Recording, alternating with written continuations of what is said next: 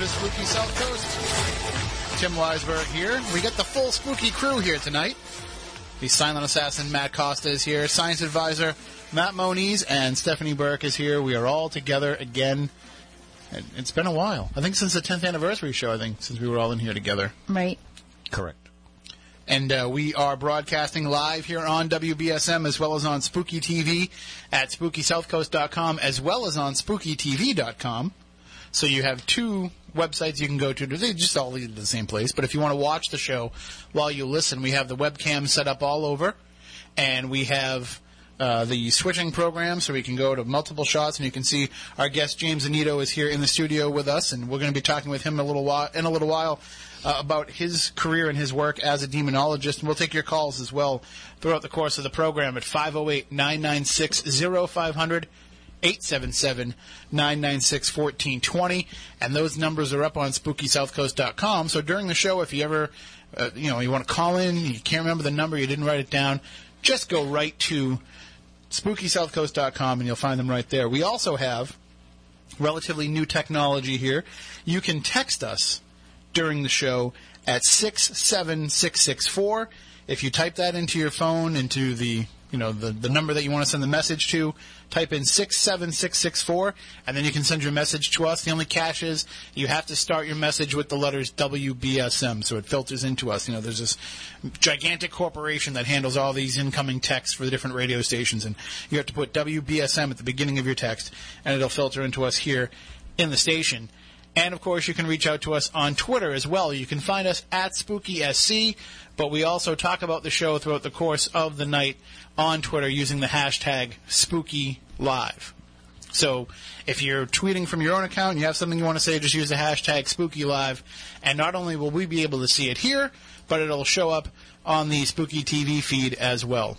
So there you go. It's really interactive. The show pretty much takes care of itself. Good night, everybody. See you next week. No, really, but we just want to make it as interactive as we can. And speaking of interactive, it's been about a year now because I was watching the original Q&A video with the inventor the other day on YouTube. So it's been about a year now since the Ghost Arc device was originally announced. This all-in-one tool for paranormal investigators supposed to make it so that you only had to carry around, and in case if you're like me, remember to charge one device before going on an investigation.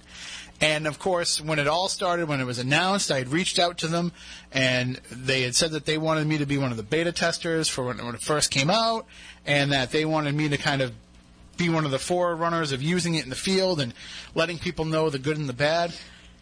Well, it took a little while to get my Ghost Arc.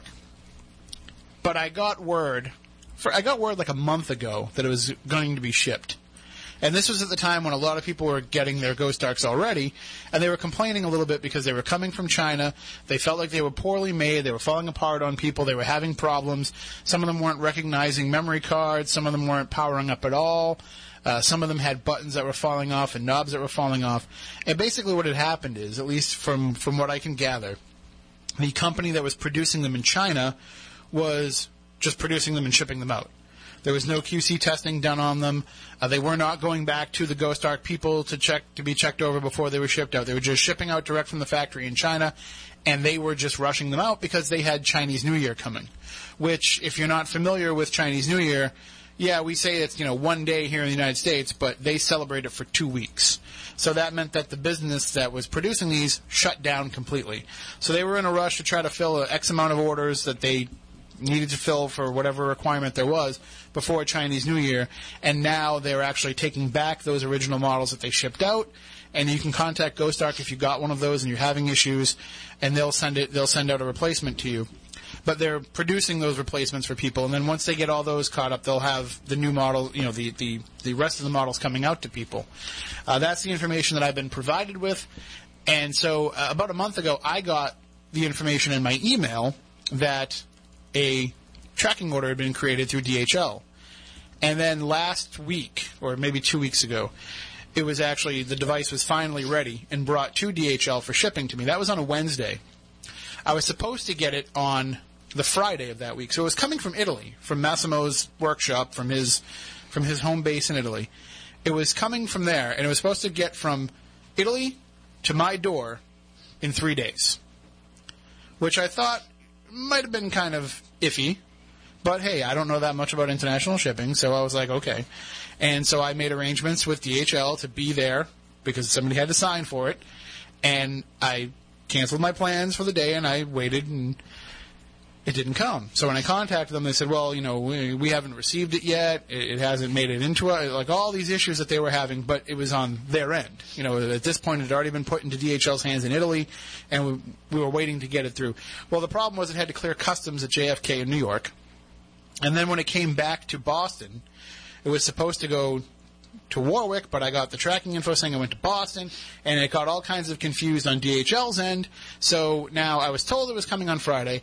I called Friday. They said it's not going to be there Friday. It'll be there first thing Monday. So I made similar plans on Monday. On Monday, no Ghost Ark. So I called DHL, and they said it'll be there by the end of the day. I said, okay, fine. So I'm waiting, and so I actually had made 2 calls to DHL during the course of the day because I'm trying to find out, can I leave? Can I go do these other things I have to do? And so, long story short, I got told 2 different stories and basically 3 different falsehoods from DHL over the course of the day, or these couple of days. So I tweeted out in anger, DHL's the worst. And I sent out a tweet saying, that I was lied to from them and everything. Within seconds, DHL is tweeting me back. I'm getting emails from them saying, what can we do to fix this? What's going on? Let us know. Both their customer support. And then within an hour of that happening, I got a phone call from the manager, the branch manager of the Warwick DHL, who called me and said, yes, we have it here. It's here. I don't know why you were being told it was in Boston. We have it here. If you can make it here in the next hour, you can have it. We'll wait for you. And I said, well, I can't make it there tonight. She said, I guarantee you it will be dropped off at your house tomorrow. And I made arrangements with them so I didn't have to be there to sign for it and all that. So DHL, I commend you on being just awesome. I'm sorry that it took me complaining about you on social media for it to happen, but they were, just from that point on, they were amazing. And they made sure that everything was on the up and up. I got a text, I got a phone call from the branch manager when it was dropped off. I got an email from the help desk guy. Everybody told me, everybody was on board with this. So long story short, here it is. And we on my close-up cam, Matt. The Ghost Ark has finally arrived, and I did an unboxing video on Spooky South Coast YouTube channel, so if you want to check that out, you can go to that, and you can see for yourself. But I kind of went over some of the functionalities on that, and I went over some of the functionalities with the gang here before we went on the air. So I'm not going to bore everybody with that. In terms of doing that, you can watch that video if you want to check it out for yourself. And numerous other people who have Ghost Arks already have put up similar videos. But you can see, you have the data. This is great radio, by the way, for people that aren't watching on Spooky TV. You have the Ghost Box mode, you have the EVP mode, and you have your opportunity to make a sound trap out of some of the pre-recorded sounds that you can put in there. And it comes with white noise automatically installed. So all this stuff here, all this functionality, I went over it with everybody before the show, and I just kind of want to just go around the table and ask kind of impressions about it. I know, Stephanie, you haven't really had a chance to see it, but if you want to play around with it, feel free. Matt, I know you were setting up everything, but one of the things that I was most concerned with is I knew you would be very, you'd put it under a lot of scrutiny just on how it's put together, because you're a guy that, when I need something taken apart and put back together, you're the guy that does it for me. Well, the thing is with the anything that you combine so many elements, so many features, there's going to be some compatibility issues with the different functionalities. Yeah. So I haven't had a chance to really play around with it yet. After the show, we're probably going to have some fun time. We can pass it around the table throughout the show too. Feel free to play with it during the show. But I mean, with all those things combined, there could be some interference from other sensors. Some sensors might. And that was one of the concerns they had originally. And that's what was one of the holdups of production, is that the digital LCD screen, the frequency that the screen runs on, was within the radio spectrum. Right. So when they were doing the FM sweep on the Ghostbox function, it would always buzz when it hit that functionality, when it hit that frequency. So you would just be listening, and it would always be like, meh, at every single interval for that. So they had to change that. they had to put better shielding on that. And they've put so much shielding on some of this that it actually might take a little bit too much to influence the sensors on it, because, I'm finding that it's not as sensitive as a K2, it's not as sensitive as a millimeter, and some people are saying, that's great, that's awesome. That could be a good thing.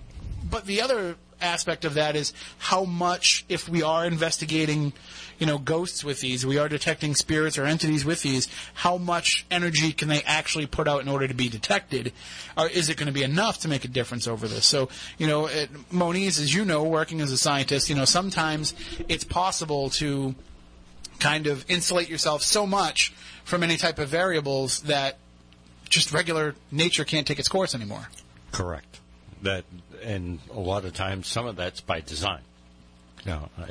Your controls as you want, isolated from everything else as your baseline and stuff like that. But a lot of times when you start doing certain experiments, you get that tunnel vision, and you start blocking out other things. And, electronics are electronics, so those work on very solid principles. We know what happens with those. And we were discussing beforehand how a lot of the way the people investigate is going to take a big role in how this works, because depending on where you put your hand, you could hit a certain button, you could cover a certain sensor.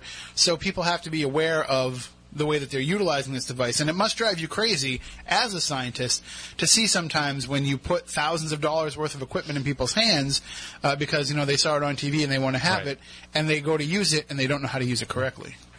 Well, bear in mind, a lot of the stuff that we're using in ghost hunting is repurposed application of other materials. So you're already doing something out of its normal scope, so to speak, to start with. So, like even this, supposedly the first tool created just for ghost hunters, that's just for paranormal investigators, but it's still not. I mean, it's still combining known abilities of other devices just into one. Right. So we're still dependent on these theories that we're putting out there of spirits being able to manipulate these types of things that we're picking up with this. See, what gets me is people are not understanding what the equipment actually is for. Everybody thinks it's to prove this and that. No, all of the equipment is, at least what we're doing here in terms of ghost hunting, is just for extension of your own senses. The recorder is recording in frequencies that your ears don't normally hear at, so you're scanning in that. You're using, thermometers to act like your skin, and galvanic response is measuring temperature, and when you're using cameras and IRs, it's seeing into frequencies of light that your eyes don't. You're just augmenting your senses with equipment. That there are ion sensors, that act like what your nose does. And if you're chasing a ghost, you got issues. But, but I'm saying all it is the equipment is just extension of your natural senses to record or alert you to things that what your senses can't pick up. And James, we mentioned before the show that you were a little bit skeptical of the Ghost Ark and how it would all work. But as we were going through it, you were at least impressed with the craftsmanship of how they put it together.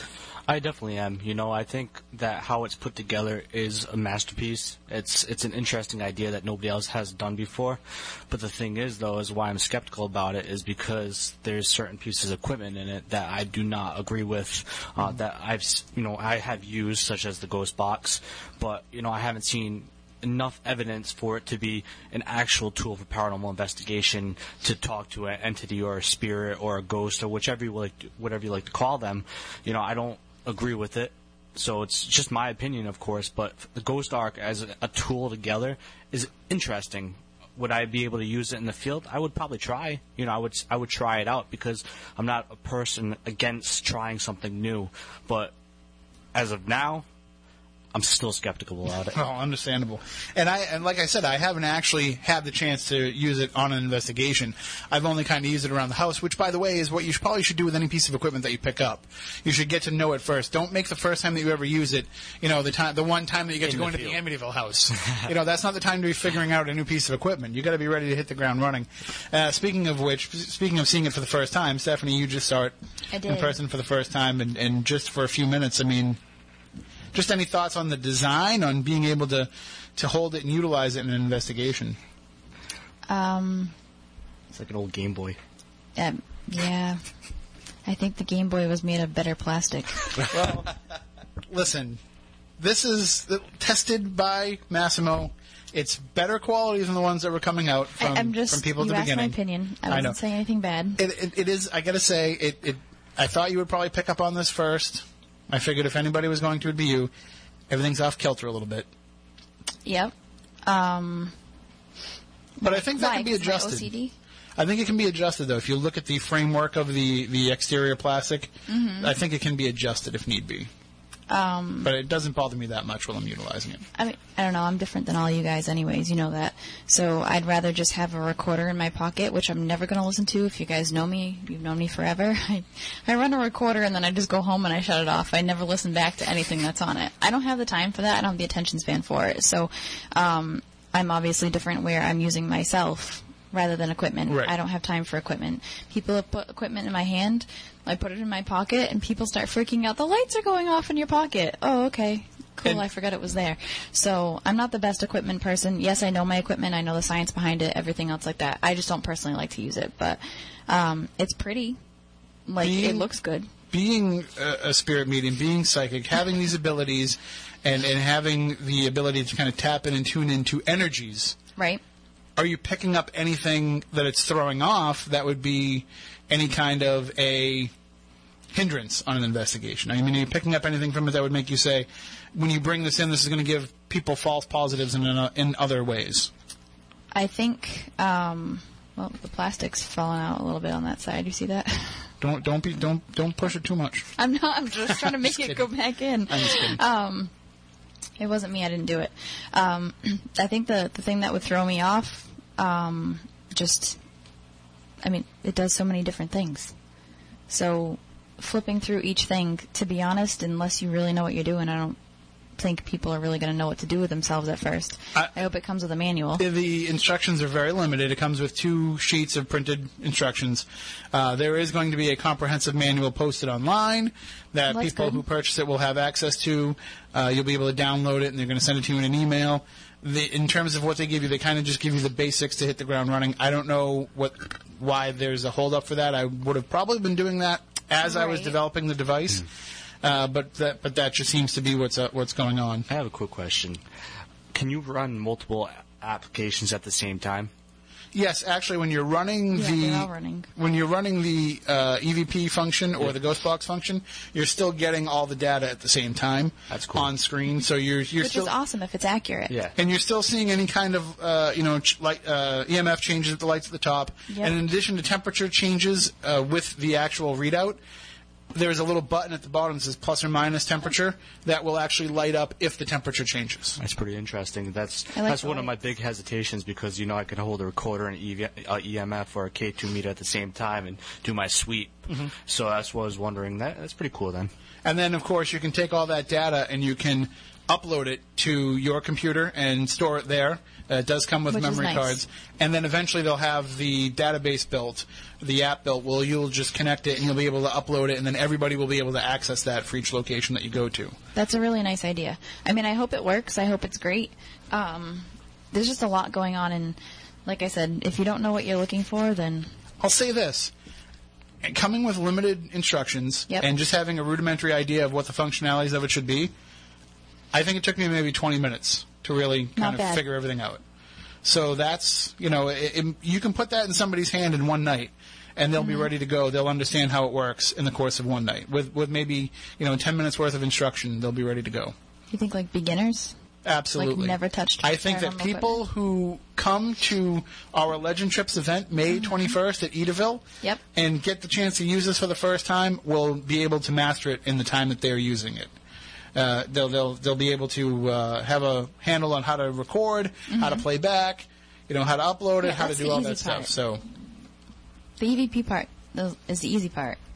I think how many people really know what EMF is, to be honest, and how to read it and things like that. So stuff like that can look confusing to anybody. Well, the good thing is if you can't understand the numbers, you still get the pretty lights at the top. I'd say it's more of a tool. And actually, the lights aren't just the boring red, green, yellow That's true. Yeah, It's got like purple and blue and everything else on there, so that makes it really interesting. So you will be able to utilize this at Edaville on May 21st. I can't believe this. We are running out of tickets really fast for this. That's awesome. It's almost completely sold out. Well, I mean, we put a lot of tickets on sale for this thing, and, you know, we were thinking we might be optimistic, but now we're going to have to make even more available. So it's going to be a great night. It's going to be, and there's plenty of room at Edaville. So even though we're selling a good amount of tickets, Yeah. you're still going to have small, intimate groups. And there's going to be all kinds of places to be able to walk around and have some privacy in your investigation. And you will have the chance to use the Ghost Ark, provided it keeps working between now and then. I hope so. It should. I mean, mine's giving me no problems yet, but we'll be able to utilize that as well as whatever other cutting-edge equipment that we have. Again, it's happening May 21st. Tickets are available at legendtrips.com. And we've sold enough tickets right now, I can guarantee you we're taking the train ride that night. Oh, that's right, So- the train. That's pretty cool. I missed the train ride last time. You were late. That's fine. I was late. Matt Costa and I got a little lost. Good reason for being late, though. I don't know. You had to stop and use the restroom 45 times because, Is that what I was doing? I don't know. I don't I'm remember. assuming because that's what pregnant ladies do. I was 8 months pregnant at Edaville. So, That's right. but this time, And it was a long walk. This time you will not be, so you'll be able to actually. Yes. let's definitely plan. Well, there's no way you're going to be 8 There's months still pregnant. time, but let's I can plan. guarantee you will not be 8 months pregnant. All in right, Edaville. I will not be 8 months I can pregnant. promise you that. So you will not have to worry about running to the restroom 50 Right. times. When we're on that train ride, you won't be doing the pee-pee dance. Nope. As we're running the first quarter mile. I think you weren't allowing me to take the train ride. It would you probably would have gone into labor if that was the case. Afraid of. You would have been delivering your baby in a cranberry bog. Nope. It probably would have had to happen. Oh my God. But anyway, so we will be able to take the train ride that night, and we will have the usual Legend Trips fun in such a cool and unique location. But like I said, there's only a few tickets left. I mean, really, it's getting very limited. If a couple of big parties come, that's it, they're gone. So make sure you get on there and get those now. But also, if you're not on the mailing list, get on it right away, because we're going to be announcing another small, very intimate event coming up shortly before that. And we'll also have the Ghost Ark at this smaller event that's only going to be open to 20 tickets. It's going to be myself and Jeff Belanger and 20 people, and it's going to be very intimate. The Ghost Ark will be there, and you'll have the chance to utilize it. And I can't really give you any information about that yet because we haven't even announced it yet for pre-sale. So get on legendtrips.com right now and sign up for the mailing list, and you will have your chance. And people have been asking me, I've been getting messages and emails, is the Ghost Ark coming on the cruise? The Strange Escapes cruise that I'll be part of at the end of April, beginning of May. As far as I can tell, yes. I know this bad boy had trouble getting through customs at JFK, so I'm hoping that I should be able to get it through flying down to New Orleans, I would think, right? Does look like a bomb. I mean, I don't know why. Well, customs is different, but you're not going overseas, so right, so I don't have to I go would through assume that it'd process. be the same as a tablet or a laptop. They just That's- make you take it out and put it separately. That's what I'm thinking. Yeah, it should be fine. I mean, I know that all of our friends who travel for the paranormal shows will tell you it's very hard to convince TSA exactly what it is that you're showing them. Guilty. I when I called the woman, well, when the woman from DHL called me, she said to me, she's like, "What is this? That it's that's such a problem?" And I said, "Actually, it's just it's an electronic meter." And she's like, "Oh, really? Like to measure what? If you don't mind my asking." I was like, "Well, I'm not really sure. The answer is ghosts, but you would have to ask me what I think a ghost is, and I can't get into all that with you right now. But if you want to come to our Legend Trips events, we can talk about it." But I was telling her that it's ghost hunting equipment, and so she was like, "Oh, well, that's very interesting. I don't think I've ever actually delivered that." And I was like, "Well, you probably have. You just didn't realize that's what it was." Anyway, so there's a couple of Legend Trips events coming up. He'll have the chance to use that if you haven't made the determination yet if you want to buy one. And the other question I've been getting all week, yes, I will have it at Salem Con as well. So Nice. we'll try it out there. I don't know where they're sticking me yet on the investigations, but I'll make sure that I have it. I know last time I was in a basement with Scott Gruenwald for the night, and I could not think of a better way to spend a night. It was actually a lot of fun. So Scott's a good guy. it was really hilarious, but when it came time to investigate, he was all business. So we'll have some fun if we are paired up again this time around, but who knows what the matchups are. And the other thing I can announce this week, I know what I'm talking about at Salem Con. My presentation, if I can ruin the surprise a little bit. It's going to be called Paranormal Investigation, Why You're Probably Doing It Wrong. That's good. So we'll just leave it at that, and you can kind of figure out where it goes, because it goes both ways. I'm talking about the lecture. Yeah. The things that I'll be talking about will be going both ways in both directions, so you never know what to expect.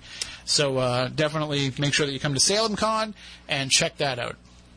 So now let's get into the actual real discussion. Now that we've promoted our Legend Trips events, which I know drives at least one listener crazy, but we're still going to do it because, again, we've raised almost $30,000 to benefit these historic haunted locations.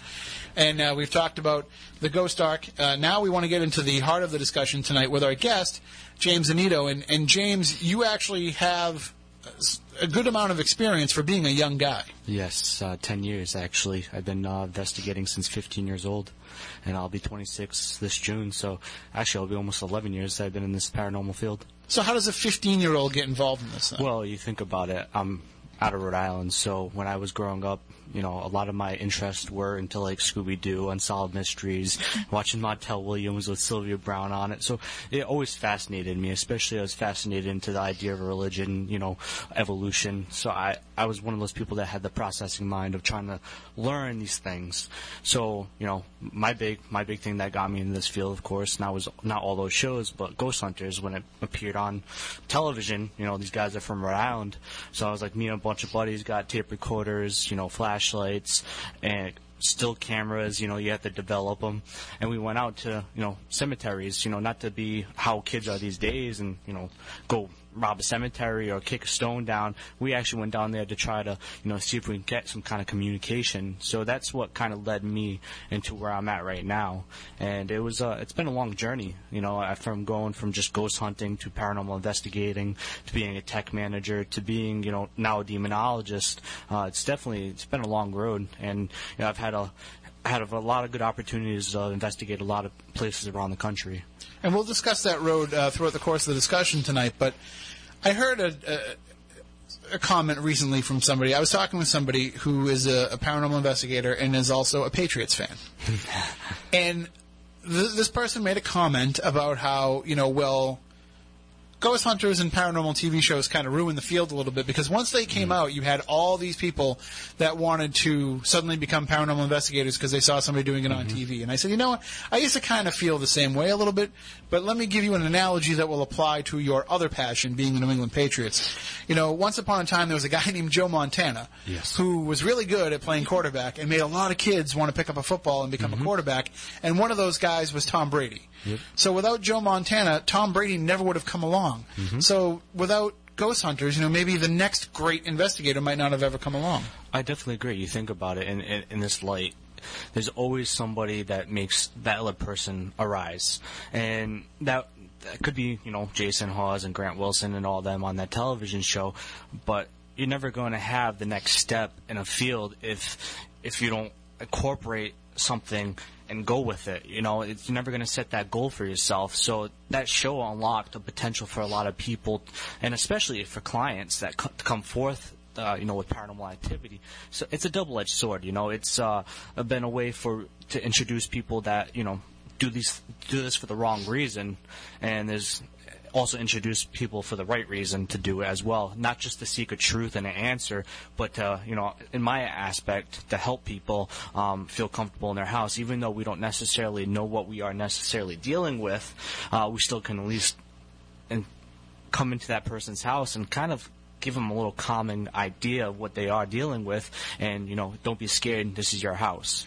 And that's one of the things that I think a lot of people don't understand is the benefit of having so much paranormal media out there, is that it's not so much whether or not the investigator watches it and absorbs it and takes that into who they are, but the fact that now the people who are calling you for help are watching it and they have an understanding. So instead of having to go into somebody's house and start giving them, you know, a rudimentary understanding of what ghost phenomena could be or any type of paranormal phenomena, you know, they have an idea already. The other side of that coin, though, is that they might just be calling you because they want to be like the people they see on TV. Well, in all honesty, though, is, you know, I don't really watch many paranormal shows anymore. I'm very busy.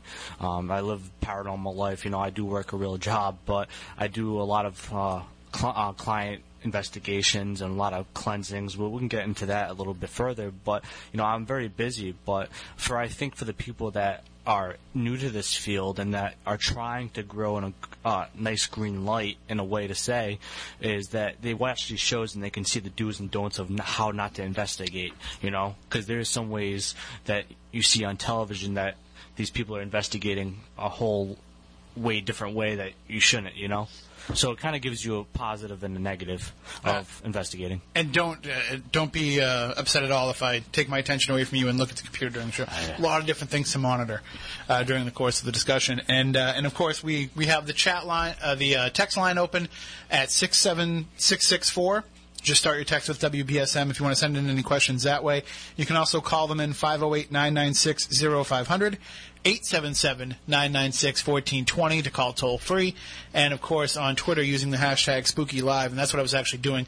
I was moving the Spooky Live column over so I could actually see it. That is fine. But the other thing, too, is by the same token, if you're getting into this field and you're watching Ghost Hunters and that's it, or if you're watching Ghost Adventures and that's it, well, you're an idiot because you're basically limiting yourself to one perspective. Just like you would never go out to buy a car and only look at Fords. Yes. You want to make sure that you take everything into account. So there's so much more than just what's on television. And I'm sure as, growing up when you did as a 15-year-old, you have the opportunity to jump on the Internet. Moniz, when you were 15, tablets were still made out of stone instead of plastic and electronic parts. True. So for you, it was a little bit harder for you to find the information that was out there. Yeah, we had these things called libraries. Yep. Those are nice things. That's where I was. But what did libraries give you? They gave you information, right? But they didn't give you connection to the people behind that information. No, if you wanted that, you had to go seek out either the author or somebody else that was affiliated. Yeah. So for you, James, it's easier because you are already stepping into a world where these networks have been created, and I'm sure that was helpful. Oh, definitely. I grew up in of course of the time of dial-up and AOL, so I transitioned through that period of Facebook and MySpace. But growing up in this field, so to say, is because pretty much I did. I'll be experienced at the aspect of where people, 30 years old that just got in this field about 5 years ago. But, definitely getting in contact with some of the people that, I looked upon, especially on these shows, which it led me to. I got to speak to the Johnsons and, all these other individuals that I looked upon on the television, and I wanted to seek answers from them, and it did lead me to that, and it was very helpful. Just going back to your point about dial-up. If I had been involved in this field during the time of dial-up internet, and anybody ever tried to send me an orb photo that would have taken me 2.5 hours to download, I would have no friends left. Well, the thing is, though, is you got to remember, back 10 years ago, orbs were a thing. They were a huge thing. Yeah, they still kind of are. They kind of are, yeah. But thankfully, the cameras are progressing to the point where they happen less and less frequently. Yes, thankfully. But so now you're starting off with this, and as being a 15-year-old and going into the early couple of years of your experiences in this, what are you focused on? You're focused on looking for ghosts? Is that really where you were concentrating on? Well, yes and no. More of my knowledge or seeking of knowledge was to see if ghosts actually do exist. It's television. It's reality television, and sometimes these things are maybe produced. And not only did that seek me to do investigating in these local cemeteries and local legend trippings like Salem, so I think more of it was the seek a truth, but also to, see if it was falsified by any chance and have my own personal experiences, because the television wasn't a driving aspect of it. It was all the knowledge that I've come down to knowing through watching these shows, reading books. It wasn't Ghost Hunters that really activated my perception of the paranormal in all these shows. It was because my aunt showed me a picture of a bed and breakfast, and I don't remember what bed and breakfast, but in the corner of the window was like a ghostly figure. And to me, that activated my concept of, ghost. And so when I was 15 years old, it was to, try to double-edged sword it, try to falsify anything that was on the shows and also find the truth from all the research that I kind of looked into when I was younger. So eventually, you're involved in this, and eventually you move up to becoming a tech manager. Yes. And you said, you kind of connected it with a quick overview, but you said that you went from being a tech manager to being a demonologist. What was that transition like? Because I can imagine it didn't just happen overnight. Well, not necessarily. When I was just a regular ghost hunter, I call it differently, a ghost hunter and a paranormal investigator. I think a paranormal investigator is somebody that goes and deals with clients, residentials, businesses. Ghost hunter does it, just to hunt and seek fun, or seek an answer, and to some aspect, and does the local surroundings such as Slater Mill and Waverly Hills and all that. That's a ghost hunter to me. So I went from ghost hunter to paranormal investigator. I actually had my own group called Ghost Hunters of Supernatural Truth, and it was with members of RIPS, which was on the episode Demon Attack on a Haunting. And, they left the group, and we founded a group together. And being a founder of a group and starting to dwell into residential cases, I, came across one of the Johnson brothers, and, pretty much got in cahoots with him, was talking to him, demonologist. Could you tell which one it was? It was Carl. Okay, because I can tell them apart. Yeah. So. Oh, well, yeah. Just kidding. But, yeah, you can actually. Right. But, so, talking to him, I started dwindling away from my group. And eventually I became a tech manager of, Beyond the Veil Paranormal. And, not the name drop or anything like that. I don't like to do that as much. But it's all right. You can tell people you know me. It's all right. I was tech manager of Carl's group. And then eventually, I'm kind of separated. And, I was asking questions about demonology. I had assisted on, some of Carl's cases of the Malevolent course. And it's something that activated me. Like, I could be a paranormal investigator, come into somebody's house, do the same DVR setup, do EMF sweeps, do recording sweeps, still camera sweeps, take bajillion photos in the same room and, review evidence. And I was like, yeah, that's all good and everything. And, but what kind of validates the client to be, comfortable in their house? Yeah, you're telling them you have paranormal activity, but you can't do anything beyond it. You can't go that extra step. All you can say, yeah, here's evidence, it's not negative, or it's, it's a, benevolent entity. But some of those people don't want that entity or spirit or ghost to live there or be there. So, with the demonologist or a spiritual warrior, they take the extra step to do a crossing over, of course, if you believe in that stuff.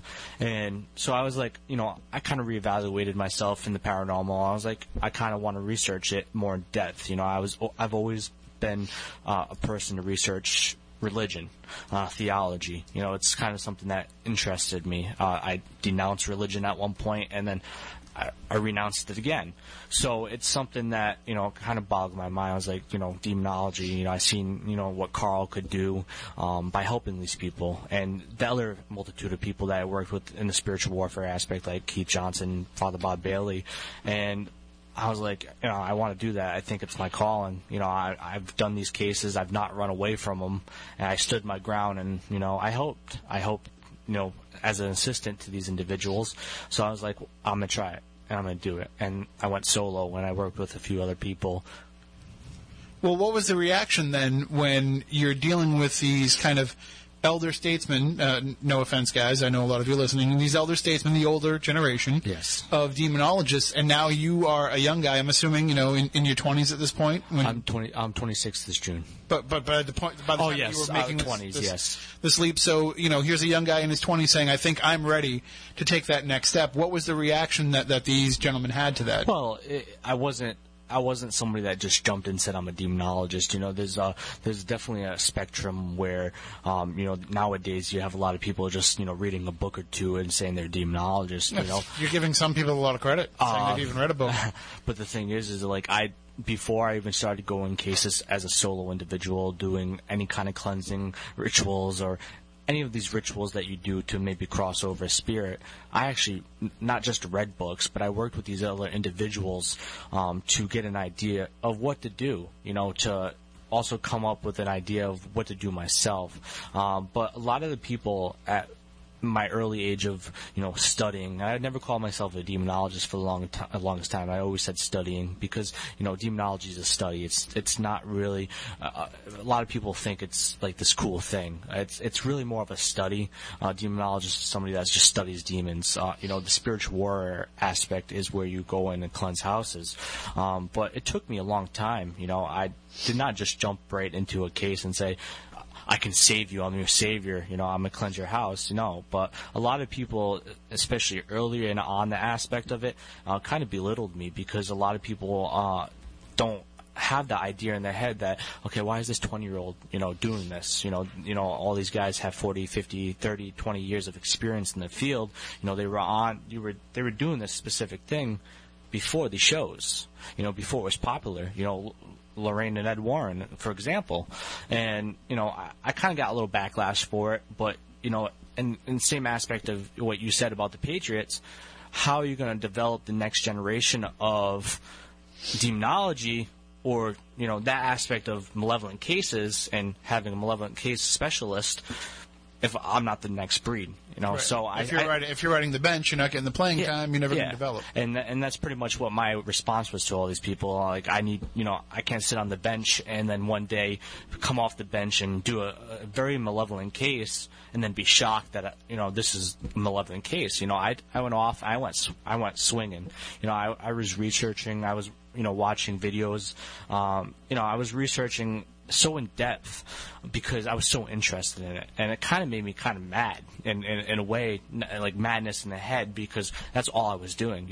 As a 20-year-old, you think I'm going out and partying, pounding beers, but no, I was at home studying, and that was my drive because I wanted, and this is something I love doing. I love the paranormal. I love seeing somebody at the end of the day smile and relieve that their house is comfortable again for those individuals that live there.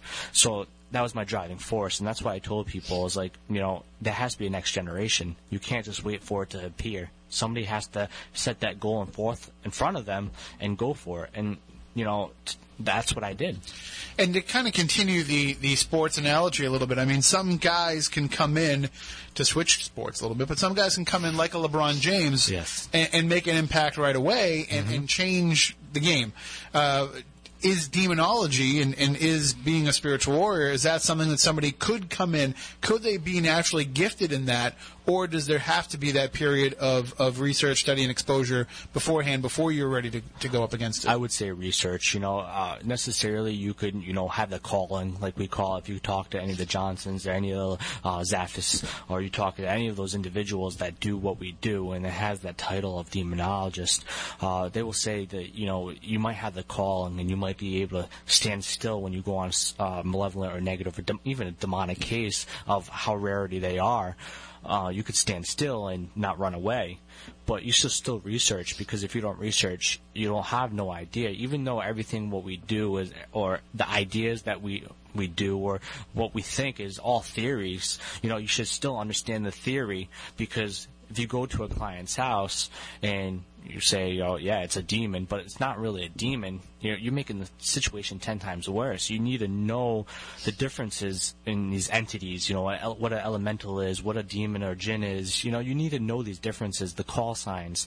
And I would say definitely research, and that's one of the things is why, I won't talk about it, of course, I know you'll bring it up, is why I created the Dominion Ministry, is because I wanted people to come together, work together, and also have an apprentice program like Ross, he's my apprentice, to learn under these individuals that, have done it a long time, and they can pass their knowledge on, because there needs to be that next generation. And that's something, that's special to my heart, is, I think, not just stepping in the field, but researching it. Before I started going to people's houses, you think about it as an investigator. I was doing cemeteries, I was doing Anawan Rock, I was doing a lot of legendary surroundings around here, that you can find on Shadowlands, thanks to Dave Giuliano. But that's what I was doing, and it developed me over time. And, that's what you have to do in this field. You can't just say I'm a paranormal investigator after just going to somebody's house a day and then start doing demonic or malevolent cases, because you're going to be up for a rude awakening, when you get slapped in the face by something you can't see, But that's why I try to avoid those cases. And, if somebody calls me up and says, I think I have something, it may be demonic, I'm like, let me give you Keith Johnson's phone number. Because he's better suited to handle that. And to his credit, Keith has never, ever not taken that call from that person either. Definitely. Keith is actually a part of the ministry. He's one of the board members. I'm the founder, but I have a good panel of 6 board members on the board of the Dominion Ministry that votes for everything, and a lot of these people have 10, 20, 30, 40 years experience like Keith Johnson. I have a guy called Bill Freeman who does the paganistic aspect of it. I have a very large membership of this ministry, and we have, you think about it, we have over 55 members across the country, and It's only a year old. It just turned a year old a few days ago. So, and we have affiliate group members throughout the country. If we don't have a member in a state, we have affiliate group that has 5 or 6 members in it. So, somebody like Keith, we pass along cases, and of course between me and you, we know Keith's situation, so he can't always get on a case, right. Especially long distance. I travel and I do everything free of charge. About 5 months ago, I went on actually 6-7 months ago now, I went on a case to Arkansas out of my own pocket to do to do a case. So, we try to travel about and, help. And, me and Keith have worked, Keith has given me cases before. And that's a good thing about what the ministry is about, because it's not just a network for all of us, but it's more like a family, and we can help each other out and pass knowledge on to each other. Well, we'll talk more about the Dominion Ministry coming up in the next hour, as well as some of your experiences out there in the field. And we'll take your calls as well, 508-996-0500, 877-996-1420. We have about 2 minutes left until we take a news break. And then, during the news break, if people want to check out your website, how can they find out more? www.thedominionministry.org, or you can go on Facebook, The Dominion Ministry LLC. So you can do that during the news if you want to find out more about our guest, James Anito, and his work. But we're going to talk more about it coming up in the next hour. We'll touch upon some of these ideas of exactly what is it that James feels like he's going up against, some of the experiences that he's had doing so, and we'll try and explore it as much as we can from a variety of different topics. I know that the question that always comes up in people's minds with this is, following along those religious bends and what goes which way. And so that's why I want to really kind of delve into that a little bit more, because I think a lot of that stuff, I'm finding a lot of that stuff that we talk about in terms of religion is we're just throwing labels on things that exist anyway. Okay. So it doesn't matter what we call it. It's still there. So we'll talk about that coming up in the next hour as well. And remember, of course, the phone lines are open throughout the course of the show, 508-996-0500, 877-996-1420, and you can text us at 67664. Want to thank the people who have texted us already by using the keyword WBSM, including telling us the video and the audio are good this week. So there you go, Matt Costa. Perfect job.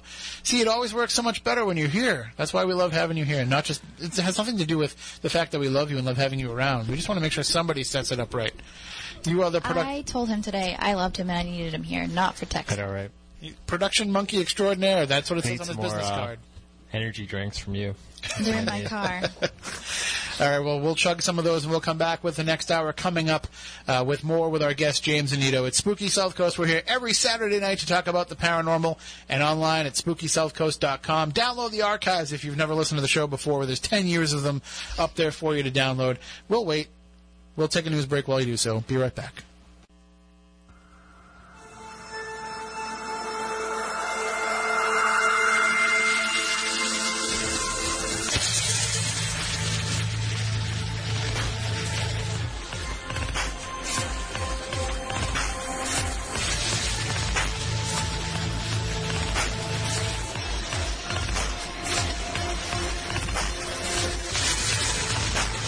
Welcome back to Spooky South Coast, hour number 2. Tim Weisberg here, along with Stephanie Burke, science advisor Matt Moniz, and the silent assassin Matt Costa, as well as our guest, demonologist and founder of the Dominion Ministry, James Anito, is here with us as well.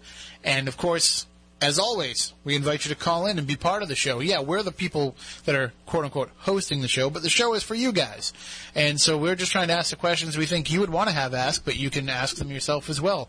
508-996-0500, 877-996-1420. You can also text your questions to us at 67664. Just start your text with the letters WBSM so it filters into us. And you can also post them on Twitter using the hashtag SpookyLive. We have had a few questions and points come through in texts. I don't want to ignore those. Somebody said when we were talking about the Ghost Arc device, which we have here in the studio tonight, we finally have the Ghost Arc. Somebody said we should find out if there's an EVP in the studio during the show. So there's plenty of battery in the Ghost Arc. It runs, I think, about 8 hours with, with full functionality with the battery that's built in. So we could certainly turn it on and run it. I'd be questioning any result you get. You're inside a radio studio. That's so much. The only thing I would have an issue with doing that. I mean, beyond the stray signals and all that, the fact that we have a room over there that's running 4 different networks all at once. That's what I'm saying. Lots of contamination. Yeah. But what would make me want to avoid that even more is that's like another hour of the show that I'd have to listen to, and now listen to it even more intently for EVP. So I don't know if we'll be able to do that. But maybe, I don't know, maybe I should just run it and upload it, and then people can take it and listen for it themselves. So we can do That's a good idea. We can turn the Ghost Arc on, which I'm doing now, and it powers up pretty quickly, about as fast as the newest cell phones. That's a good thing. Maybe even a little faster. We have it in EVP recording mode. I'm going to hit the record button. Now, it's important to note that when in EVP recording mode, the Ghost Arc will automatically pick up our voices, as you can see on the visual indicator. So anything that we say will be picked up on this. Now, you won't hear, and of course every time I drop it, you'll hear that too, because it does pick up any internal noise very easily if you shake it, hold it, if you touch a dial, if you move a dial. Does it have stereo or is it a mono microphone? It's stereo. There's multiple microphones. There's more than 2. I think there's 4. Oh, that's pretty cool. So there's it's either 4. Or, I know it's omnidirectional. So I don't know if they ended up putting in more. It was originally supposed to be 4 single-directional, unidirectional microphones, but now it's an omnidirectional, so I don't know if they put in multiple. I'll have to find out. But there is... actually, I can probably just look on the website right now and find that out. But the EVP mode will automatically record our voices. The Ghostbox mode, if you're recording in that, it will only pick up your voice if you push the push-to-talk button on the side. So it's just recorded, just like, if you were recording directly off a Shack Hack or an SB7 or any of those, you would just pick up that sweep. Yeah. It works the same way. So you have to actually cut in with your, commentary. Your own questions or anything that you want to have interact. Or you can just record on a separate device as well, and you can pick up both. So it just says here that it has high sensitivity microphones. Start recording at 6 hertz, much below what is heard audibly by the human ear. So let's go to full specifications. So it has 2 shielded omnidirectional microphones, able to record from 5.7 hertz up to 20 hertz. Audio files are recorded in a non-compressed wave format with 44.1 kilohertz CD quality, which is how we used to upload the Spooky South Coast podcast. So people were like, how come I fill up my iPod with one episode? So the EMF meter measures fields between 30 hertz and up to 300 hertz. The shielded temperature sensor, let's see what else it has. Shielded pressure sensor. The Ghost Box listen to AM, FM, and shortwave frequencies. Moniz, are you familiar enough, or maybe Matt? I know that you actually went to school for radio stuff, to explain to people the difference between shortwave and longwave, because the device actually measures longwave. They didn't end up with shortwave. As far as radio frequencies? Yeah, it picks up. It does AM, FM, and longwave. I believe longwave is ham radio. It said that it's. I was looking at a visual representation. I looked up a graph, and it's long wave waves are pretty close to the AM waves. Mm-hmm. Like they're almost kind of like right on top of each other, whereas short wave is further away from it. So, are we basically just picking up the difference between FM and AM is how it's. It's not that great of a difference in terms of the Well, way it's used. is it FM is kilohertz and AM is hertz, right? So that's 1 kilohertz is 1,000 hertz. So maybe we're going up another 1,000 to get to long wave. Possibly, I'm not sure. It's been a while. There's people out there that know way more about this Right. than us. They'll figure out this problem and answer the question for us. We'll be getting all kinds of tweets tomorrow that will tell us the answer about it. This fact that you can play it right from it. It has the blue backlight that can be turned on and off as needed. 3.5-inch TFT color display. 8 gigabyte flash memory, which is upgraded to a 16 gigabyte for the Hunter's Pack, but it looks like all of them have been coming out with 16 gigabyte. It also has the audio SD card slot and the data SD card slot. 3,400 mega amp hertz. I don't know what's MAH in battery power. Is it? I don't know. We don't know either. Milliamps? Yeah, it's 3,400 rechargeable lithium battery, which, if you go out and purchase like a cell phone charger bank or whatever, those are usually around 4,400. So it just gives you an idea like the kind of power involved. Soft touch, easy grip case, and the web app, which I don't think is up and running yet. I haven't heard back. I did ask them when they plan on getting that up. And the external antenna and the earphones also come with the Hunter's Pack. Those came in mine, so I'm sure those are coming in a lot of the other ones people are getting. So anyway, to answer your question, long story short, 2 omnidirectional microphones, which I've used an omnidirectional microphone many times on investigation. I use my Yeti Blue mic, and I set it for omnidirectional, and it makes a huge difference in what you can pick up. Would I say that I pick up more stuff with an omnidirectional than with a unidirectional? Probably not, because I still think that whatever's there is coming up to you to say something. But, you're definitely more aware of the surroundings, for sure, with an omnidirectional. You can kind of spatially pick out the room a lot better. And nothing against the headphones that they put into the Ghost Arc, but a lot of us out there that have been doing this, we've probably invested in some pretty high-quality headphones. Mm-hmm. I would highly recommend just using those. Like, I stuck my Bose in it, and it sounded pretty incredible. So, that's my true test for anything, is to stick those in it. And, a lot of people out there have their own preferred brands and choice, what they use. I don't know why some of you still use Beats for investigations. Please don't use Beats. It manipulates the sound. Don't use Beats. Right, Matt? You know this. You know what Beats does to music. It does. They kick up the bass, basically. So you really shouldn't use it for EVP analysis. I wouldn't. I feel like the bass kind of drowns it out. Yeah. So thank you, Dr. Dre, for ruining Paranormal Investigation. Sure, the music sounds good, but and they're like $300 for. Yeah, they're very expensive. What about those Nick Cannon ones? Have you tried those new Nick Cannon ones that they sell only at Radio Shack? There's like 3 Radio Shacks left. I just know Nick Cannon's Cannon's hilarious. I didn't know Radio Shack was still existing. Oh yeah, there's one left in my town. I'm their best customer. By best customer, I mean I'm the guy that makes them go back in and end their cigarette break early.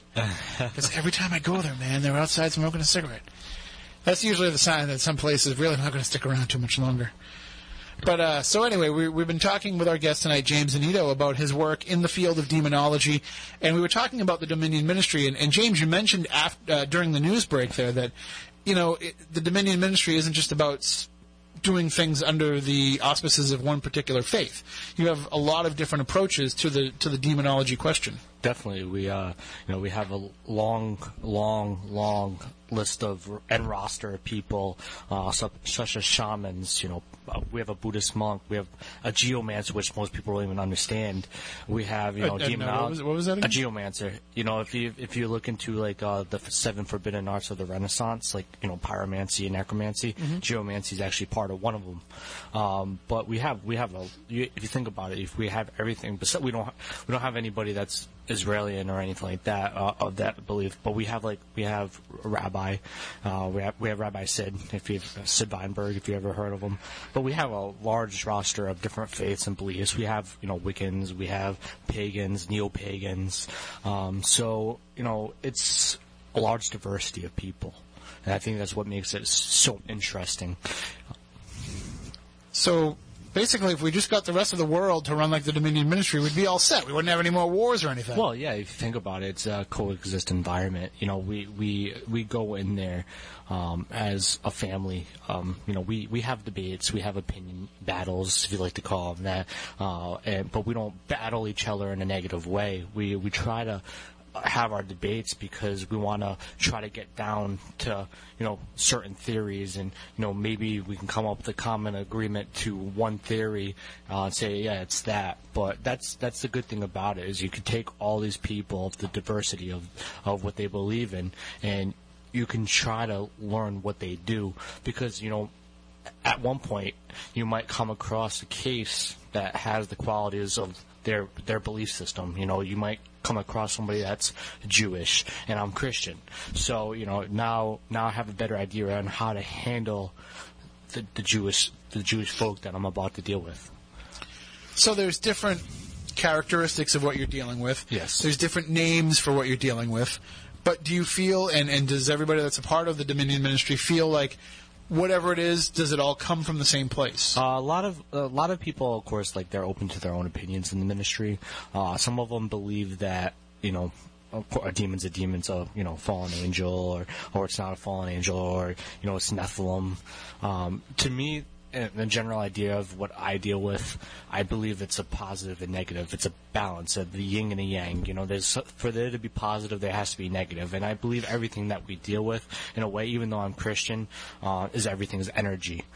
Because you think about it, you know, what we deal with, especially with the equipment, you know, there's energy fields, and, you know, we're looking for EMF fields. So I do believe that, you know, especially in a demonic nature case, which is very much a rarity. And why I say it's a rarity, even with the name tag demonic, is because it's something that's so highly negative, you know, regardless if it just, you know, was born like that, or energy somehow developed to have that high negative energy.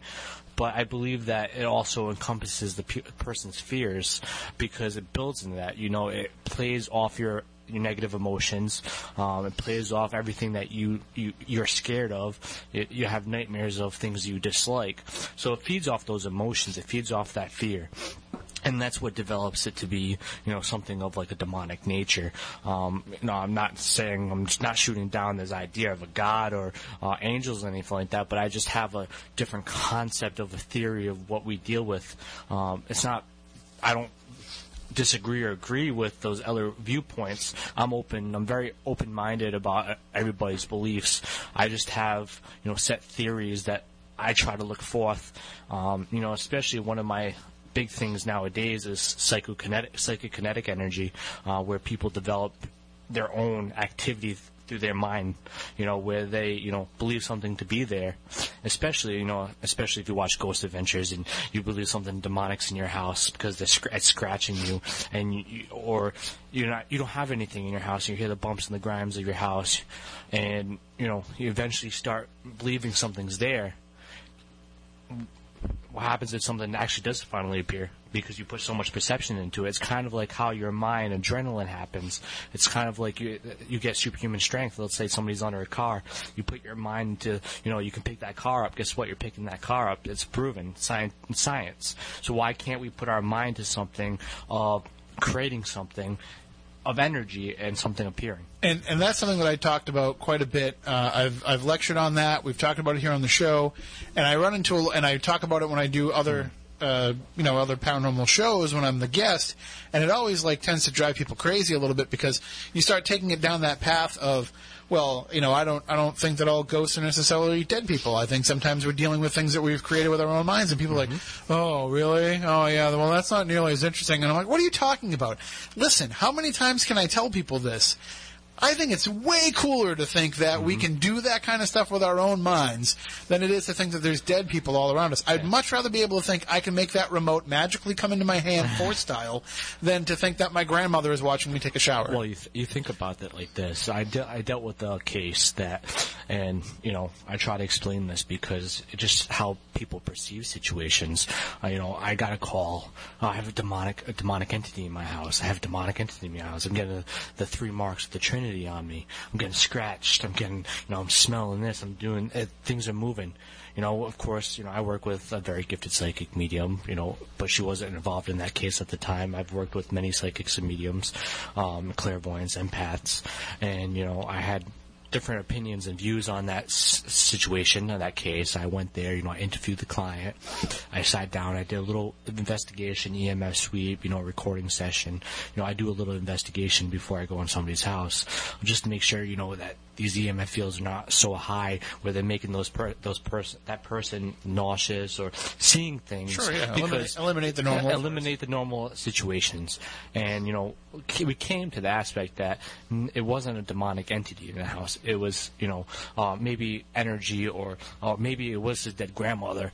But somebody, and, what was told to me was his grandmother trying to get in touch with him. She was scratching him because she was getting annoyed at him that, he thought it was like a demonic entity, and he was yelling at her, so she was peed off and targeting him in kind of a way like a grandma would if you ignored her. Like so I got 3 reliable people to tell me it was his grandmother. So look at that in a situation where that guy thought it was demonic, but in reality it could have possibly been his grandmother.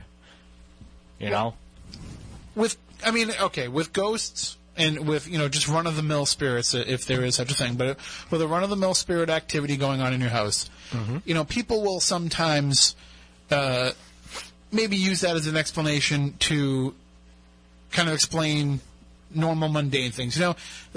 There's a problem with the plumbing. They think it's a ghost turning on the pipe. Things like that will happen and will occur. But with the demonology aspect, with demonic entities, with negative entities, it brings, in my opinion, so much more of that person's psyche into it. Moniz, I remember a situation that you were dealing with a couple of years ago and you already knew my feeling on demonic cases. I didn't want to have anything to do with them. But you had this one that you were looking into, and you said, this is one that you should come along on because this, if it all pans out, this is going to be a chance to really learn. And this is going to be a chance to experience something that is very rare to experience. And as time went on, you ended up actually dropping it because you realized it wasn't demonic, it was the family. Correct. And so that's got to be something, James. There was something paranormal going on in the house, but I think it wasn't what they were saying. It was the family's dynamic, and we'll say that there were all kinds of other things going on with the family that. I was going to say that must be something that you have to, not when you do encounter, you have to differentiate between it because people will have no problem explaining, mundane stuff on ghosts. They'll pin everything on ghosts, but when it comes to the serious problems within their own family, it goes beyond just a leaky pipe or a cold spot in the house. Now you're dealing with the personalities and the psyches of the people in the house, and that's when they tend to go demonic. Well, I look at it like this, and this is a true psychological study. I look at it like this. If there's something paranormal in your house, like in that case and scenario, and you have the negative influences of the family, that kind of combines. I'm not going to say that entity or spirit becomes demonic, but it kind of feeds off of what you give it. And some aspect I look at it like this is like if you're a positive individual, you walk into work and everybody's negative. Guess what? Your mindset's going to change to negative because everybody's perception or everybody's feeling and emotion is going to let off on you. It's just how it happens. You feel the transfer of people's emotions, so you're going to be negative. But if you're negative and you walk into work, everybody's positive, thinking unicorns and rainbows.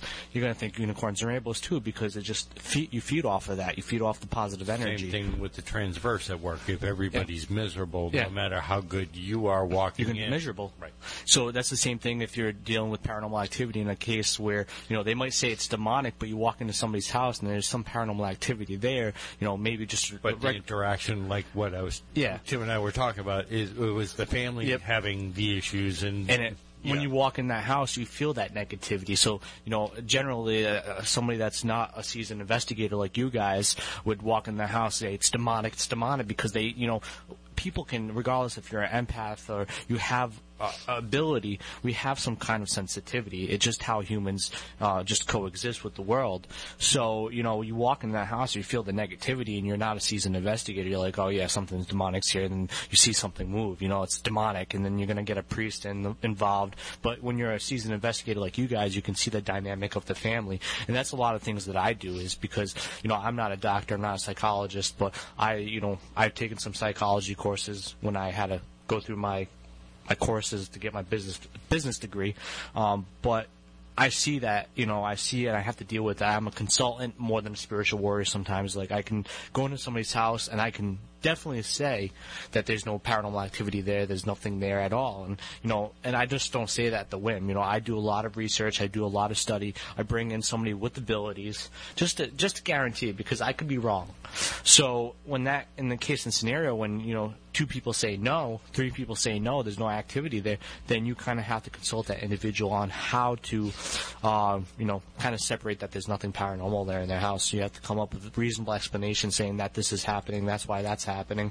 And, you know, sometimes the people won't listen, and they'll kind of get another investigator to come in, right. and then the investigator will say the same thing, or that they keep switching them out until they get the answer they want. Until somebody says, yes, you have a demonic entity in your house. If negative energy, if negative personality traits, if being a negative person can draw in the demonic, I'm probably going to turn into Linda freaking Blair. Well, the thing is, sorry to interrupt you, Tim.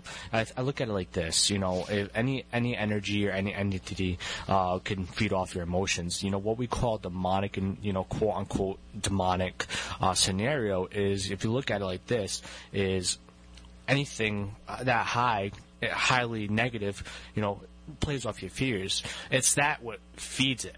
So I'm not saying, you're not like, you're going to say I'm negative, you know, some spirit's going to feed off me and become a demonic entity. It's not necessarily that. So, well, but by the same token, I mean, I think some people have the perception that something that's demonic will only go after you if you're a religious person, and I'm assuming that that's probably not true. That's false. You know, I've dealt with many cases where, you know, of course, you know, atheist or agnostic people, you know, deal with paranormal situations or malevolent situations, and, you know, it's in some aspect when you're dealing with somebody like that doesn't have a background of faith, that believes in a god or you are whatever figurehead you believe in to be a higher power.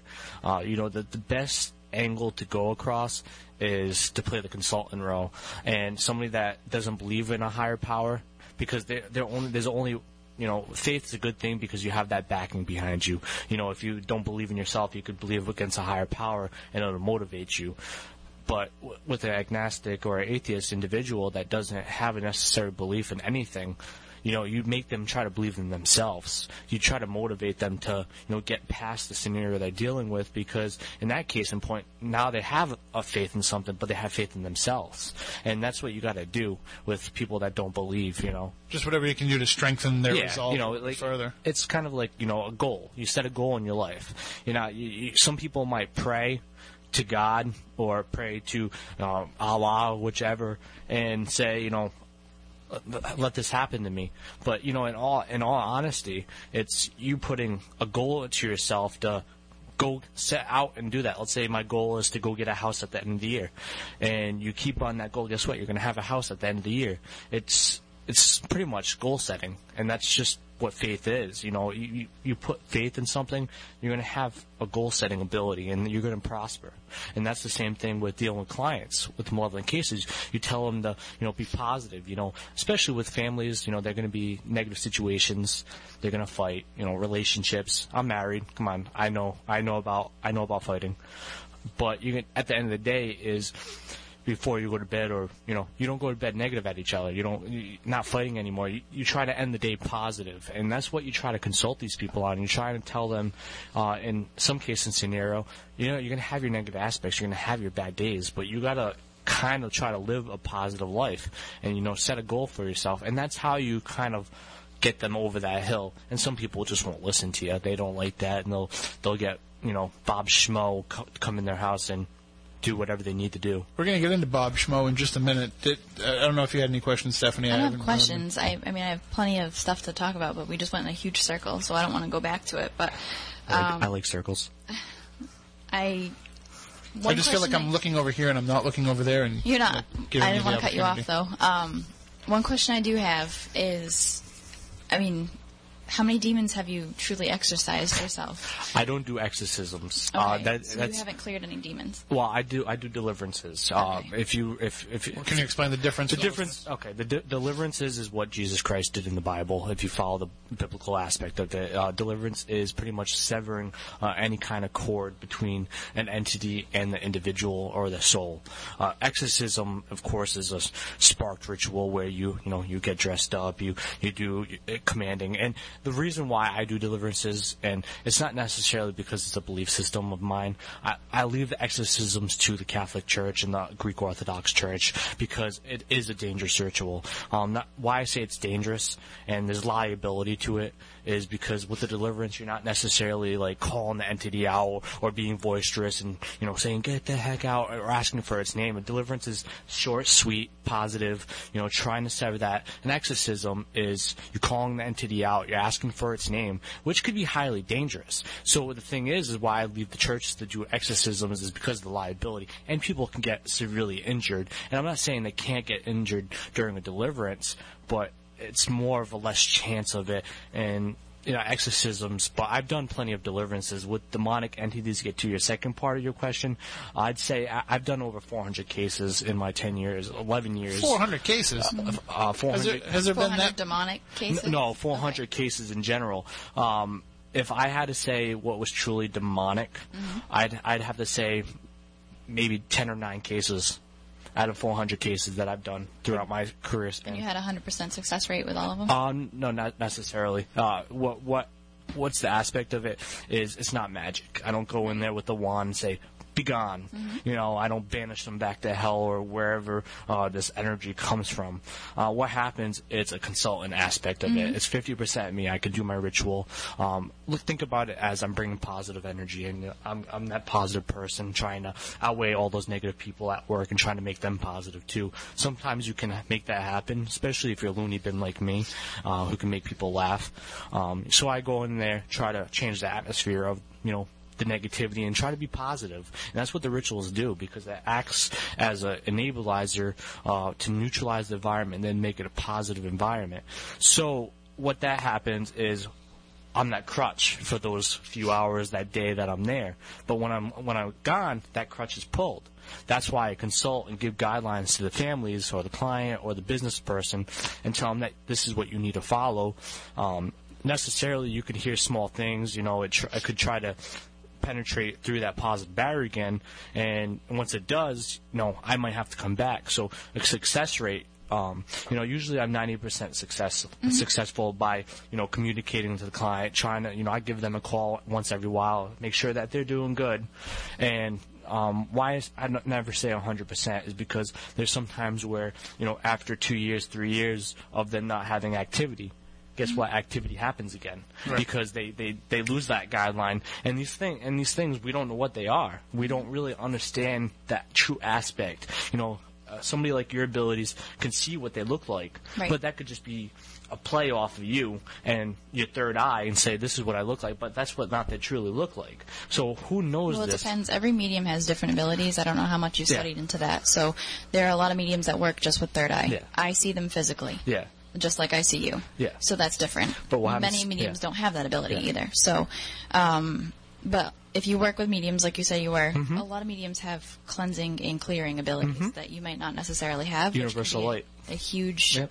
Well, not necessarily that either. It depends on your religion and your belief system. But many mediums do have the ability to clear energy, which can be a huge tool for you. You did say that you take mediums with you for different investigations or to consultations? I work with one soul medium. Okay. Psychic medium. When you said that you go in and you ask them if there's anything there, or you determine there's nothing there, how many times do you go to that place before you determine that nothing is there? Well, what happens is I work with this individual, Mandy Brown. She's very highly gifted, and I say that because I've worked with quite of dozens and dozens of psychic mediums, and usually when I deal with a client, I communicate with them probably a dozen so times. When I bring a psychic medium, it's a cold read. I bring them in. I don't communicate with them. I let them go in with me, and I let them do their read. Depending on the scenario of the case, I might give fair warning and say, just be careful, or whichever. But I never say anything to bring their mind, make their reading inaccurate. With the psychic medium that I work with, she has a 100% success rate on guaranteeing what she sees, and I say that because she's kind of thrown me for a loop. I've worked with many. She only comes once. She does, like you say, she does a clearing as well. She's a spiritualist aspect of belief system. She works with Universal Light. I'm a Christian, so I do a Christian ritual. But she, what we usually do, and it's to kind of throw the kitchen sink at a case, is I'll do my cleansing, I'll do a crossing over, and it depends if, of course, I need to do a deliverance on the individual if they have an attachment or demonic oppression or possession. But then she does her ritual too, which she walks around and changes, she enforces the positive energy in those rooms and on the property, and gives that extra boost. She's I would say she's definitely my assistant. I work with her on every case unless she's sick, and then I also have 2 apprentices that come on cases with me if she can't. The reason I asked only is because, and I think Moniz, you might agree with me, I've been on a ton of different cases, and the way that I work, at least, is, anything can change the activity of a place. Yep. Moon phases, weather, anything. Moniz has brought me to an extremely, dangerously active place. And I know you know what I'm talking about. Yes. Where we were there for hours and hours and hours. We've gone back, and nothing has happened. Not one thing was in that house. That's why I asked how many times you went, because you made it seem like you only went once. But if you go once and there's nothing there, I'm a medium, I can see them. Yeah. They weren't there. But they come and go. I definitely agree with you. In a situation like that, where I'm assuming you went to I would call it like legend tripping place. No, house. No, it was a private case. Well, the thing is, especially I don't know if you've ever dealt with a demonic entity, quote unquote demonic entity. Yes, I have. Most of the times they do transition. They have periods where they don't have any activity. Right. I call them silent ninjas. They're in the dark. They know you're there. They're not going to do anything because they don't want you to be approached. You could go another day, it'd be haywire. You're having that extreme poltergeist activity. Things are moving. But in that case and scenario is, even if you can read energy very, very well, there is always going to be that small trace of that energy that you can find if you go up and down and you inspect that place 100%. I don't, regardless if it's not there or not, there's always going to be that trace. And I've seen this because in my own house, I have paranormal activity that happens. I don't know if you ever heard of a guardian. I have a guardian in my house, and it's not negative. It's positive, and it's not negative. And what happens? It lets me know it's there once in a while. Like it'll move something. And first time I was kind of like, all right, I got something in the house. I got an attachment. It came home with me. I've had it happen before. And but the thing is especially the way Mandy does things, she's straight energy worker. She's a psychic medium, but she's an energy worker as well. But she's always able to find, because she does astral projection too. So she's always able to find some small trace of energy which she can follow it back and determine what it is. And for the first few times I worked with her, I was kind of hesitant. I was kind of suspicious. I'm very suspicious about many psychic mediums I work with, even though I worked with plenty. I've worked with many that also were frauds, right? And of course charged for their services, which I disagree with. So how she does it is, she traces that. When I'm at a client's house, I'm not there for an hour or 2 hours. I'm there for 8-9 hours. So I'll go through the transition period of morning to dark, make sure I'm not leaving this person in any harm when I leave. When I could do a cleansing and this thing was there the whole time and we weren't successful, and when I leave all haywire crap flying happens. So usually when I stay for a while. And I have, I'm not always successful, but it's not because I didn't do my job correctly. It's just because, and I'm not passing this on to the client, that they didn't listen to me. Some people that we generally deal with, want to hear that they have a demonic entity, that they have. Of course, you're going to come across those people. And you can't help those kind of people until they waken up and say, "Oh, I really don't have a demonic entity. Like I have a case that's coming up." And I've already went to this person's house. We kind of when you have an attachment, that attachment always leaves a trace on you. And that pretty much we didn't read an attachment. We read that there was some negative residual and negative intelligent energy there. But this person keeps to believe that he has an attachment. So at this point in time, I'm going to give him what he wants. I'm going to do a deliverance on him, which is not going to be harmful to him because it's pretty much saying, all right, I'm telling you don't have attachment, but I'll give you what you want. And you know what? It'll put his mind at ease, and hopefully it'll rest him. Well, I mean, I've said the same thing to you, Stephanie, with your abilities sometimes that, sometimes you have to take off the hat of being a demonologist or being a psychic medium and saying just for 1 second, all right, I just have to listen to this person and just give them a few minutes of my time and give them kind of what they need just to help them progress to the next step. It doesn't mean that you're playing into something that's wrong. It just means that you're giving them an alternative way of overcoming that. I do want to we have a caller on the line, and I don't want to make him wait too long, but I also know who it is, so I know he doesn't mind waiting for a couple of questions. It is. So I just want to take 2 steps back and then take 1 step back. You had mentioned that you have worked over 400 cases, and I would be remiss if I didn't ask you, being 10 years into this and working that number of cases, I'm assuming that not every one of those cases means that you went and spent 8 or 9 hours there, that some of them, it's just listening to them, consulting with them, and kind of giving them an action plan. Definitely. There's some cases that, I could go in a house, especially with a psychic medium, get that double action, throw the kitchen sink at it, kind of, have a non-person with the third eye or the ability of, sensing, feeling, or, touching, or emotion.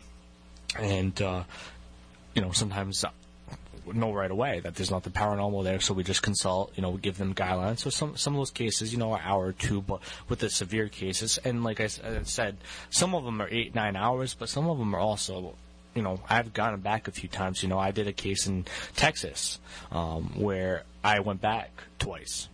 So, But I'm sure some of them, too, are like, a phone call, and you can pretty much say, it really depends. We go through a rigorous, especially the Dominion Ministry, we are a LLC, so we kind of go through the steps. We do have case files. If you go on our website, you'll actually see barometer, you'll see the moon phases. We all have that. Our case files that we fill out, we actually look at all the scientific information to see if there's any aspect of why it's influencing certain things. So we do ask those questions. Our questionnaire form, sometimes we send out email, we do in person, depending on the distance, is over 10 different pages. We ask them, medication, just in case that the medication's not just giving them, hallucinations. Sure. So we get very in depth, and of course, the Dominion Ministry also has a mental health specialist that works with us. So if I ever feel the need that I need to bring him on, that's Mr. Buddy Thayer of Ocean State Paranormal. But we bring Buddy on cases, and I've done it before, especially with a client that had that was a very older woman that had dementia or slight stages of dementia or Alzheimer's, and we were able to determine that was a lot of the situations what was going on. And then one other quick question, and you had mentioned before that you do deliverances, not exorcisms, and you said you talked about the difference between the procedures that are involved in both, but is the thing that's happening to the person the same? Yes and no. Exorcism, I've had deliverances where the entity did come through. If you definitely believe in that, I've done deliverances on possessed individuals before, and I say that lately because a lot of people joke about possession, but I've seen what I've seen, and the deliverances can act the same in accordance where when you sever that attachment to the individual. I've had a table thrown at me, and all truthfulness. So some of the similarities could be the same, but the enacting of what you're doing is not the same. Actually, at the end of an exorcism, there is a deliverance ritual. So, but is it a case of is one necessary because something has progressed to a certain point? Like, is an exorcism something that is eventually that attachment becomes possession, or is it all just kind of just getting a person in their grasp. Well, I feel like a deliverance can work on a possessed individual. I've done it. I've worked with possessed individuals, and a deliverance has work accordingly because it severs that attachment. Like I said, the exorcism is more to call the entity out to get its name, so it's banished. Usually. Especially with deliverance and exorcism, sometimes depending on the the quality of the case that you're dealing with in the entity, you have to go back a few times. Like I said, I don't participate in our exorcisms as a sole individual. Like if I ever work with a clergy person and act as an assistant to exorcism, I would, but not as a sole individual. I would not enact one because, like I said, I do feel like they're highly dangerous because of the ritual. The pre-1999 and post-1999 rituals, they're both highly dangerous for somebody that doesn't have that backing to her church. Somebody gets truly hurt, truly injured, or a fatality by any chance, as a sole individual who owns an LLC, that's I don't have that much protection compared to the Roman Catholic Church. Great. So, just real quick before poor Ross, tell him I say sorry. He can hear you. I know. When you said Catholic Church does the whole exorcism in order to banish the demon. Mm-hmm. Where does it go after a deliverance? Who knows? Nobody. Okay, so it could potentially go next door to that family. Well, from a good standpoint and what I have seen, you could say a demon goes back to hell or a demon goes back to whichever. Yeah, whatever you believe in. Whatever you believe in. A deliverance usually, even in house cleansing, what happens, and I've had documentation of this and, a video evidence of this. Once I cleanse a house and I do a deliverance and I leave, they see shadows walking outside, like out on the perimeter, because it's not allowed back into that house that aspect. Because if you believe in the positive outweighing the negative, in that aspect, and the homeowners at that time being positive, they call me and say, I'm seeing this outside. I'm like, honestly, just stay strong. It's your house. Hold down the fort. It can't come in unless you let it back in. So sometimes you sever that connection. They're kind of like, they're like a hunter, going for its prey. They will wait until your weakest moment. Like for the longest time, like I said, I've done a case and 3 years later it came back. It will wait. It will wait. And even though you don't think it's there anymore, it will wait to come back at you. So technically it's still attached. It'll still look for you. It was not necessarily in that aspect. Like, it will go for the kill once it feels the kill. I'm not saying the entity will necessarily kill the person, but once that person starts wavering on their guidelines and being positive and, starts going to the way that they used to be, during the attachments or pre-attachment, why they got the attachment, it could necessarily come back. It's the crazy ex-boyfriend waiting for you to just be single again. Yeah, right. It's like that. It's honestly eventually true. you'll be single and then you'll be all mine. So just before we get to Ross's question, I just want to bring up this text we received. This person says long wave is below AM. AM equals 500 to 1500 kilohertz. FM equals 89 to 109 megahertz, and shortwave equals above AM to 10,000 kilohertz. So hopefully that answers our question a little bit. All I know is my brain hurts. So we will now let Ross have the final word. Good evening, Ross. Sorry for making you wait on hold for so long, but thank you for being patient. I'm used to waiting on anything. It's funny. You brought up earlier, I want to see Moniz's stone tablets. He's got them. The problem is he never has them fully charged. Well, if I have to date myself, I could definitely remember faxing Art Bell on facsimile paper. Wow. Yeah, that's definitely... I won't say anything more. Did he ever read any of them on air? Will we hear them on Somewhere in Time? I don't think he did. Okay. I don't think he did, unfortunately. But, the great Art Bell. So, I don't really even remember. Well, you're going to have to excuse me. I'm on a certain energy drink tonight, which is very effective.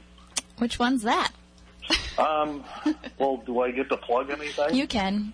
But I can say it works. I wonder where you got it from. I don't know. You would have been definitely handed to me. You would have been screwed if you said it was a Red Bull. I know, big but setup there. I just gave it to him last night. I don't touch Red Bull. Do you like it? It was probably the best energy drink I've ever had. I didn't pay him to say that either. And they're available at Legend Trips. I know, they're available at Legend Trips. Very nice. So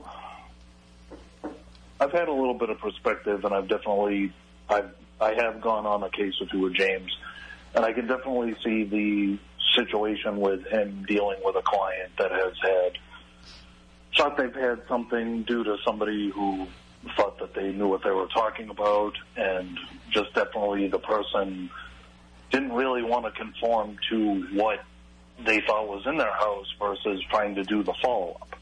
And it certainly has made an effect on the person and how they dealt with their situation in the house. So just like in certain situations, if you give the person a plan to follow and they don't follow it and they don't do the work, they kind of fall on themselves for not doing what they needed to do. Yeah, and then it falls on other people to come in and clean up the mess.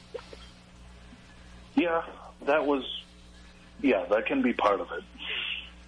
But at the same time, I feel as though that there's certain situations where people create their own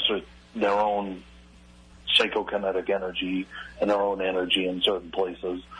But I've also feel like I've had experiences over the years, especially with certain places and certain people that, in the demonology side of everything, sometimes things are very black and white and sometimes they're gray. You have certain belief systems that are very black and white, and there's some things that are shades of gray. I feel like when it comes to, a demonic oppression, it's very black and white. And if there's a lot of signs there, it's there. If the person has abuse, if the person is abusing drugs, if the person has PTSD and mental health issues, it definitely can be a lot of red flags. But I feel like there's things that can happen that just people don't see because they try to see things in black and white. And sometimes in this field, you need to see things in shades of gray. Absolutely. All right. I'm teaching them well. Well, and I hate to cut you off here, Ross, but we're just about out of time. But thank you for calling in. He's like, I'm used to it. He's like, I'm used to it. They always wait till the end to take my call. No, that's okay. Have a good night. I'll see you tomorrow, Ross. I'll shut off my rotary dial cell phone now. Have another at work too, man. Yes, it does. Stay up. I will. Stay up all night. No, hopefully not. All right. Have a good one. Have a good night, guys. Take care. You too. Bye. And we are just about out of time, but James, let everybody again know about your website and how they can reach out to you. You can go to www.thedominionministry.org, or you can go to jamesnito.com, which will actually redirect you to the Dominion Ministry website. So I'm also on Facebook, the Dominion Ministry LLC, or you can look me up at James Nito, ANNITTO. All right, and like I said, we are just about out of time, but we'll be back next week for another episode of Spooky South Coast. And we're actually coming up on the time of year where everybody's going to be all different places all the time. But we're going to try and have fresh new shows for you as much as possible. Also, baseball season is coming up. The station will be carrying the Red Sox again, so you know how that goes, everybody. There'll be some nights where we'll be here waiting for the Red Sox to wrap things up. But that's all right. We will try and do as many shows as we can live, and if we can't, we'll try and do some pre-recorded for you as well. That's always a great opportunity for us to reach out to some people who aren't available on Saturday nights. So you never know who we could pull up for guests for that as well. So just stay tuned to SpookySouthCoast.com. That's where you can find out all the information about the show each week. Follow us on Twitter at SpookySC. Email us anytime, SpookyCrew@SpookySouthCoast.com. So until next week, when we return with another show, for Matt, for Stephanie, for Chris, I'm Tim. We want you all to stay spooktacular.